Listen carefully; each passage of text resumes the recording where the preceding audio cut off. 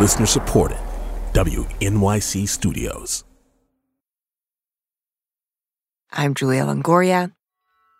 This is More Perfect. The Supreme Court holds a special place in the American imagination. For a lot of us, it starts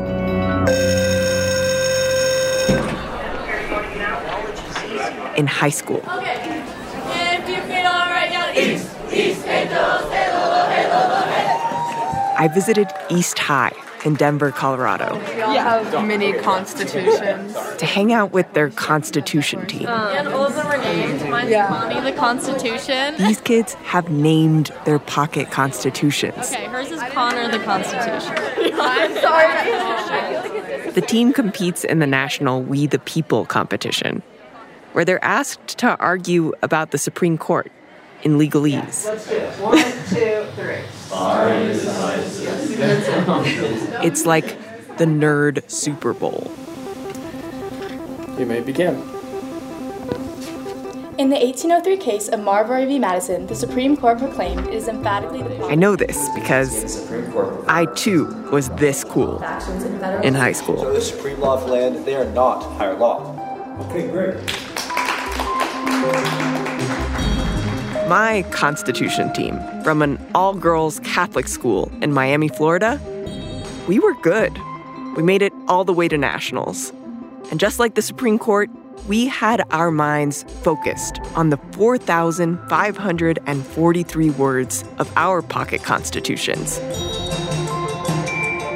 What is joy for the high school nerd, if not something to memorize? An ideal of justice to fall in love with.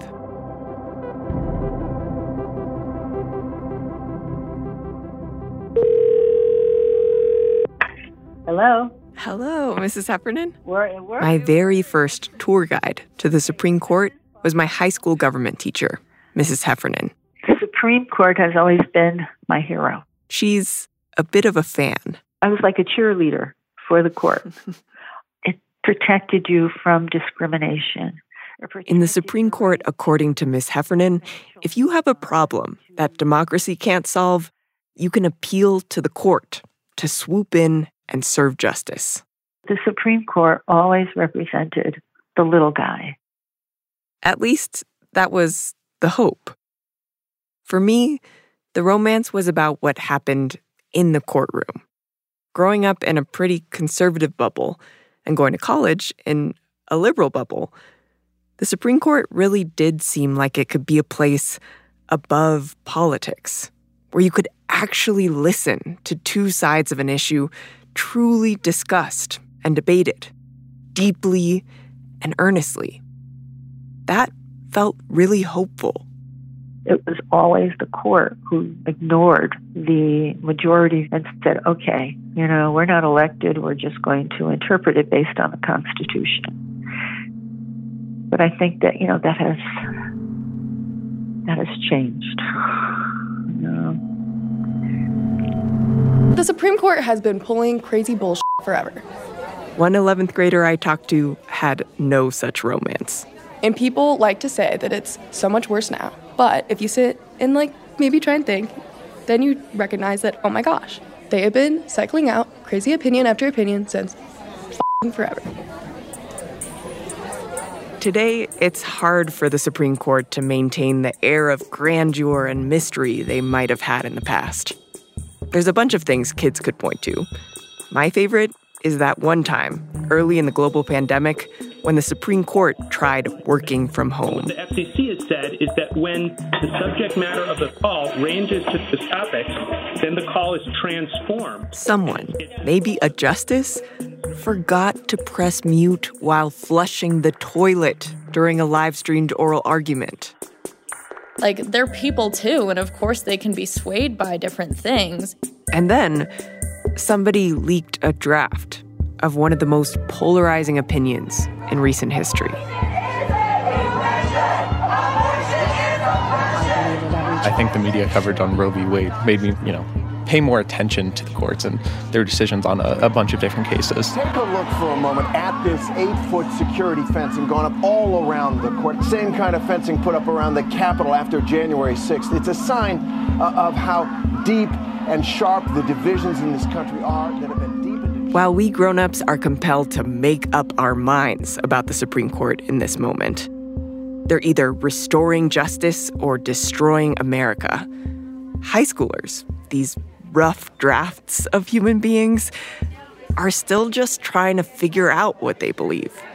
What do you think of the Supreme Court? I think there's definitely flaws. I do not think that people that are not elected by citizens should make decisions for citizens.